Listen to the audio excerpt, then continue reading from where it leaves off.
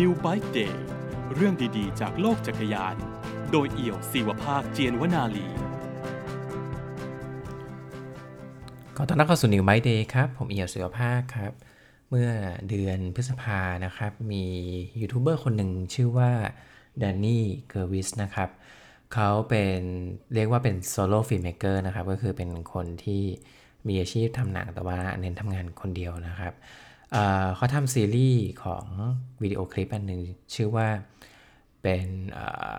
วิธีการทำหนังจักรยานหรือว่า Cycling Film นะครับเป็นแนวสารคดีนะครับใช้ชื่อว่าราฟาไรท์มอยนะครับถ้าเกิดว่าคนที่ติดตามราฟาน่าจะคุ้นกับชื่อราฟาไรท์ดีนะครับราฟาไรท์เนี่ยเป็นซีรีส์เนื้อหานะครับในเว็บไซต์ของราฟานะครับซึ่งเขาทำเพื่อที่จะพยายามเอาแบรนด์ราฟาเนี่ยไปกระจายไปอยู่ในหลายๆเมืองทั่วโลกนะครับเป็นเมืองที่ไม่อยากจะเรียกว่าเป็นเมืองจักรยานนะครับเรียกว่าเป็นเมืองที่มีคนรักจักรยานอยู่เยอะแล้วก็ขี่จักรยานสนุกนะครับและที่สำคัญก็เป็นเหมือนการโปรโมตตัว Rafa Store ในเมืองนั้นเป็นในตัวด้วยนะครับทีนี้ไอวิดีโอตัวเนี้ยจริงๆแล้วอ่ะมันเท่าที่ผมค้นดูนะครับคือมันไม่ใช่เป็นวิดีโอ Official ของ Rafa ซะทีเดียวนะครับถ้าเกิดว่าเข้าไปดูใน YouTube Official ของ Rafa เนี่ยอาจจะไม่ได้เจอตัวราฟาไรท์มุยตัวนี้นะครับมุยนี่เป็นเหมือนส่วนหนึ่งของเมือง LA ครับที่ประเทศสหรัฐอเมริกานะครับคือแดนนี่เนี่ยเขาเล่าว่าจริงๆแล้วในจุดเริ่มต้นของการทำหนังเรื่องนี้เนี่ย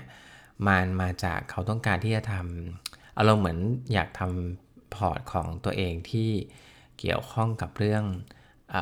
จักรยานนะครับเพราะว่าเขาก็เล่าว่ามีวันหนึ่งตอนที่เขาขับรถไปที่ขับเข้าไปในเมืองที่ LA เนี่ยฮะเขาก็จะเจอคนขี่จักรยานจำนวนมากนะครับที่อยู่ในเส้นทางที่ค่อนข้างจะโหดหินนะฮะคือทางขึ้นเขาแล้วก็เขาก็รู้สึกว่าโลกของจักรยานมันดูน่าสนใจแล้วก็มีอะไรบางอย่างที่เขาอยากจะทำออกมาเป็นหนัง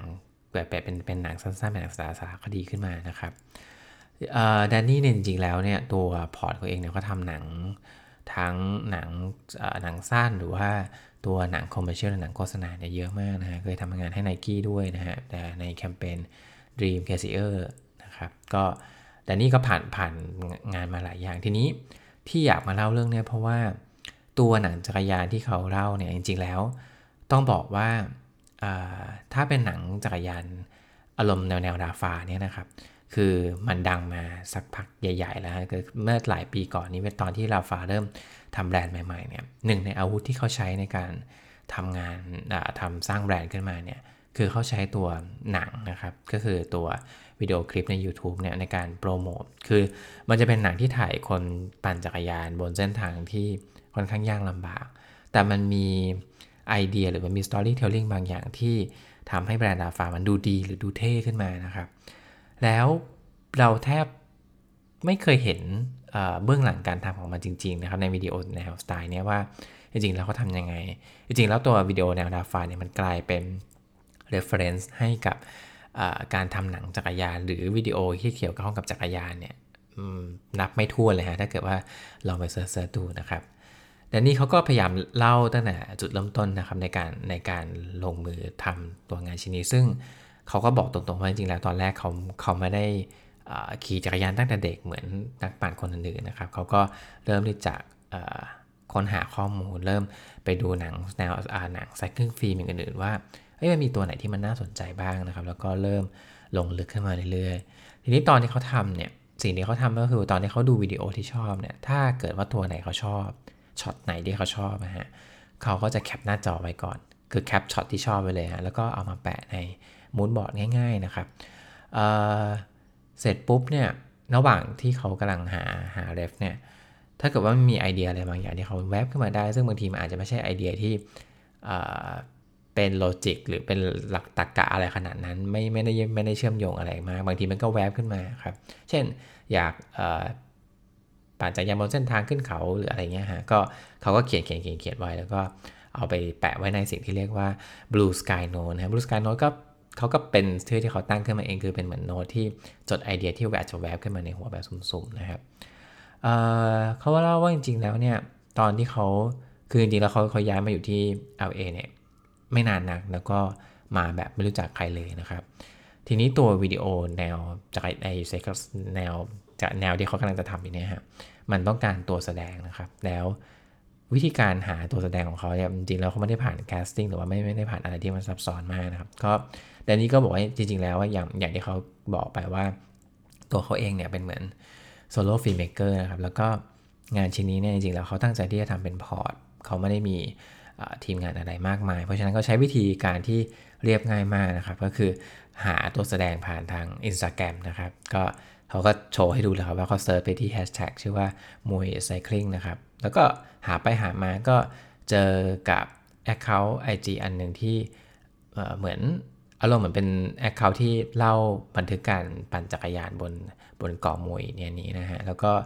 ตามไปตามมาเจอนักปั่นคนหนึ่งชื่อว่าโรดิโก้นะครับดูท่าทางน่าสนใจนะครับแล้วก็นัดกันติดต่อผ่านอินบ็อกซ์กันแล้วก็ไปเจอกันนะครับซึ่งผลลัพธ์ตอนเจอกันก็ดีมากนะคือโรดิโก้เขาก็ชอบจักรยานอยู่แล้วเขาก็พยายามมีอินพุตอะไรใหม่ๆมาเล่าให้แดนนี่ฟังนะครับก็ทั้งสองคนสรุปกันว่าโอเคเดี๋ยวเราจะมาตัดสินใจทำหนังในทิศทางแบบนี้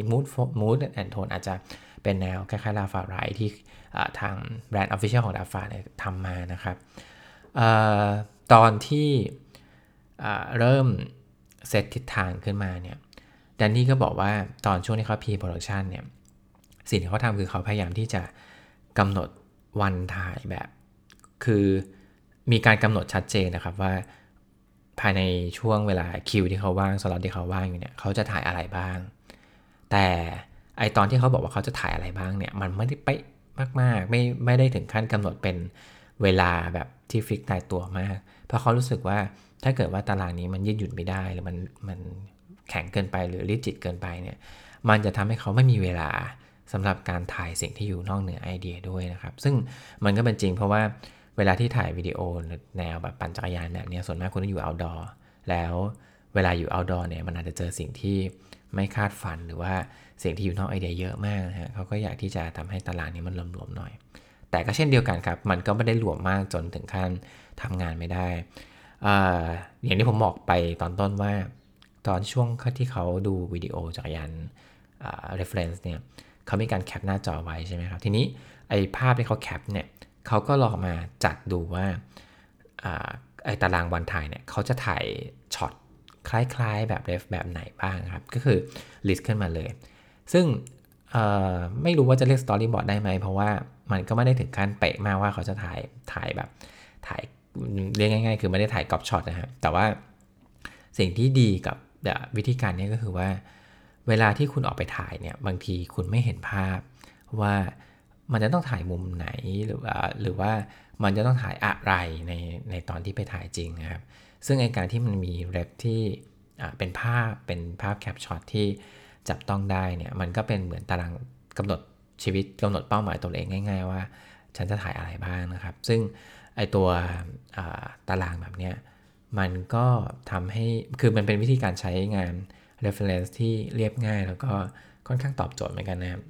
ตัวแดนนี่เขาก็ลิสต์ให้ดูว่าโอเคภายในเขาถ้าได้เขาลิสต์เนี่ยมันจะประมาณ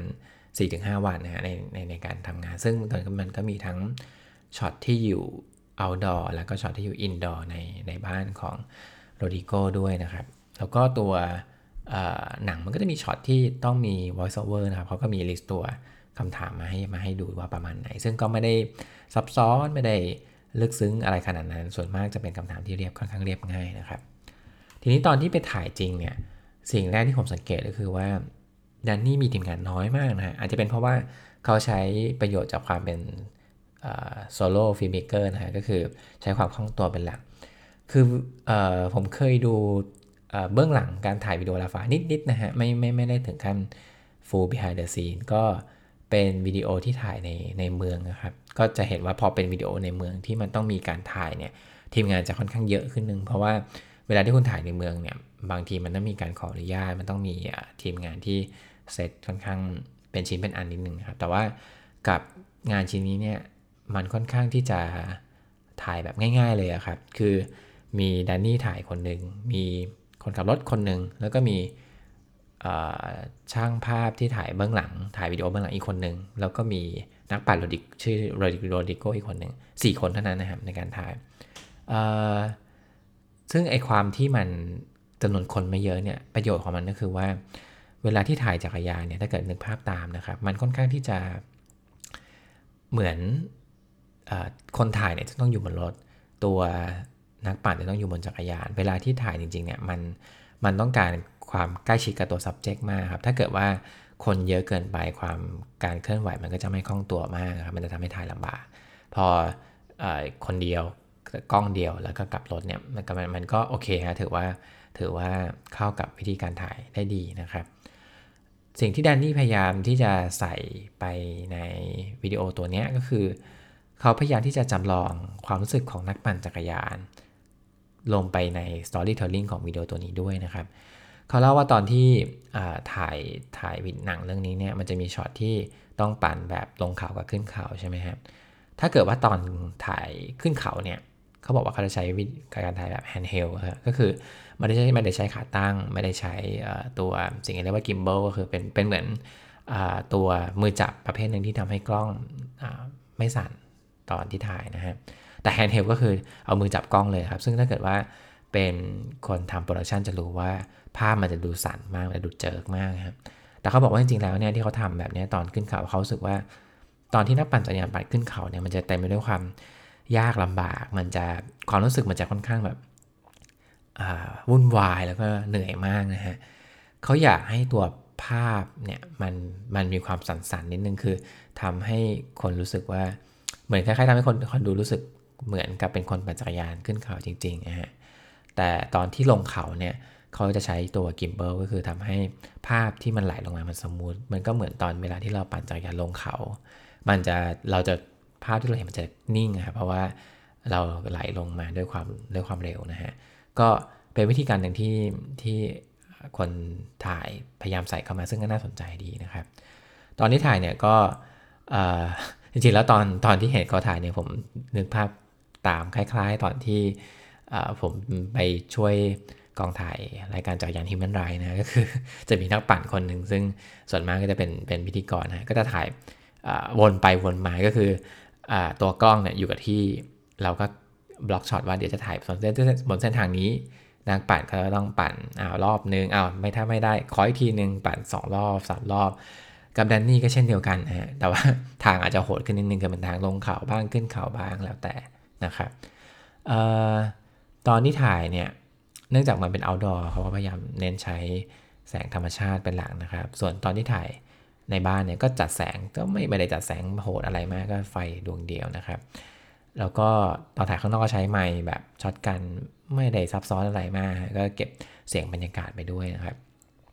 แต่นี่เนี่ยตอนที่ถ่ายอารมณ์เหมือนเป็นช็อตดอลลี่เนี่ยวิธีการของน่าสนใจดีก็คือเขาใช้สเก็ตบอร์ดฮะคือเป็นสเก็ตบอร์ดไฟฟ้าที่สามารถที่จะเหมือนแพนกล้องตามจักรยานไปด้วยได้ฮะที่มันดีเพราะว่าที่เรามันเป็นการถ่ายที่แบบเรียบง่ายมากแล้วก็ทำคนเดียวด้วยนะครับส่วนสิ่งที่บางคนอาจจะอยากรู้นะครับแต่ว่าอาจจะเป็นสิ่งที่แดนนี่ไม่ได้โฟกัสมากก็คือตัวกล้องนะครับคือแดนนี่ในวิดีโอเนี่ยจริงๆแล้วเขาบอกว่าตอนแรกเนี่ยงานหนังส่วนมากเขาจะใช้ Canon C200 นะครับในการถ่ายแต่ว่าวิดีโอตัวนี้เผอิญว่าตอนที่ถ่ายตัว C200 มันเกิดเสียกลางทางเขาก็เลยนำกล้องอีกตัวหนึ่งที่เป็น Sony FX3 นะครับมาใช้ซึ่งก็เป็นครั้งแรกที่เขาใช้ตัวเลนส์ก็ใช้ 24-70 นะครับไม่ได้ซับซ้อนไม่ได้อะไรมากและตัวเลนส์เท่าที่ผมสังเกตเนี่ยเหมือนจะเป็น 24-70 แค่ตัวเดียวด้วยซ้ำนะฮะคือไม่ได้มีการเปลี่ยนเลนส์อะไรมากคือข้อดีของการถ่ายแบบแดนนี่เนี่ยมันเป็นการถ่ายที่เหมาะกับพวกเราที่อยากจะเรียนแบบเขาครับพูดง่ายเพราะว่าเวลาถ่ายหนังจักรยานเนี่ยบางทีเราอาจจะรู้สึกว่ามันต้องทำเป็นกองถ่ายที่มันค่อนข้างใหญ่หรือมันจะต้องมี2 กล้องไหมเพื่อถ่ายเก็บจะได้ไม่เสียเวลาครับแต่ว่าแดนนี่เขาพยายามโชว์ให้เห็นว่าจริงๆแล้วการถ่ายงานแบบนี้คนเดียวมันก็ทำได้เหมือนกันนะมันขึ้นอยู่กับการจัดการแบบไหนนะครับช่วงนี้เขาตัดต่อเนี่ยมันมีเรื่องนึงที่เขาพูดแล้วผมว่าอันนี้น่าสนใจดีก็คือวิธีการออกแบบเสียงที่อยู่ในตัวหนังนะครับคือเขาบอกว่าจริงๆแล้วเนี่ย ต้องเล่าเท้าความก่อนว่าถ้าเกิดว่าคุณเป็นคนถ่ายวิดีโอและตัดต่อด้วยเนี่ยฮะตอนช่วงที่ตัดต่อเนี่ยมันจะมีวิธีการหนึ่งที่ผมไปเรียนรู้มาจากชาวโปรดักชันนะก็คือว่าในช่วงที่คุณเริ่มตัดต่อบางทีมันจะเต็มไปด้วยอิเลเมนต์ที่กระจายครับคือมีฟุตเทจแหละแต่ว่าเป็นฟุตเทจจำนวนมากที่บางทีอาจจะเรียงเส้นเรื่องมาให้หรือบางทีก็อาจจะไม่ได้เรียงอาจจะแรนดอมมานิดหน่อยนะครับเราต้องการคนตัดต่อเนี่ยต้องการการจัดลำดับความคิดก็คือต้องมีเส้นอะไรบางอย่างให้เขายึดก่อนนะครับซึ่งส่วนมากแล้วเนี่ยถ้าเกิดว่ามันไม่ใช่หนังฟีเจอร์ฟิล์มนะฮะถ้าเกิดว่ามันเป็นวิดีโอแบบเนี้ยแนวสั้นๆหน่อยส่วนมากเขาจะใช้เพลงฮะในการยึดเป็นเส้นเรื่องพูดง่ายๆคือเวลาที่คนตัดต่อเริ่มตัดหนังแนวเนี้ยเขาจะเลือกเพลงก่อนคือการเลือกเพลงเนี่ยมันเป็นการเหมือนกำหนดมูดของชิ้นงานตัวนี้เหมือนกันนะครับแล้วเวลาที่คนตัดกำหนดเพลงเนี่ยบางทีเขาก็ใช้เพลงเนี้ยคลอไปกับทั้งคลิปเลยก็คือปล่อยยาวไหลเลยหรือบางทีก็อาจจะมีตัดบ้างนะฮะแต่ว่าไม่ได้เรียกว่าไม่ได้แบบกระโดดมาพูดง่ายๆคือเราก็คิดว่าตอนตัดเนี่ยถ้าจะเอาจากประสบการณ์ส่วนตัวนะครับเราก็รู้สึกว่าถ้าเกิดว่าเราตัดแบบกระโดดไปมาเนี่ยมันก็จะดูเหมือนกระเด้งกระดอนไปนิดนึงฮะคือดูไม่สมูทมากแต่ว่าแดนนี่เขาคิดต่างออกไปเลยครับคือเขาบอกว่าจริงๆแล้วมันก็ไม่ผิดหรอกวิธีการนั้นแต่ว่าไอ้หนังตัวนี้เขาใช้วิธีการใช้แท็กที่คือใช้เพลงนะฮะแต่ว่าค่อนข้างหลากหลายแล้วก็ไม่ได้เป็นเพลงเดียวที่ลากยาวไปทั้งฟุตเขารู้สึกว่ามันน่าเบื่อเกินไปครับคือแล้วอีกข้อหนึ่งที่เขาพยายามเน้นตั้งแต่ตอนที่ผมเล่าเมื่อกี้คือว่าเขาพยายามจำลองความรู้สึกของการปั่นจักรยานอยู่ในชิ้นงานตัวนี้นะครับตัววิธีการถือกล้องก็เรื่องหนึ่งวิธีการซาวด์ดีไซน์ในการออกแบบเสียงก็เช่นเดียวกันคือเขารู้สึกว่าตอนที่ปั่นจักรยานเนี่ยบางทีมันจะมีความรู้สึกที่มันหลากหลายครับคือ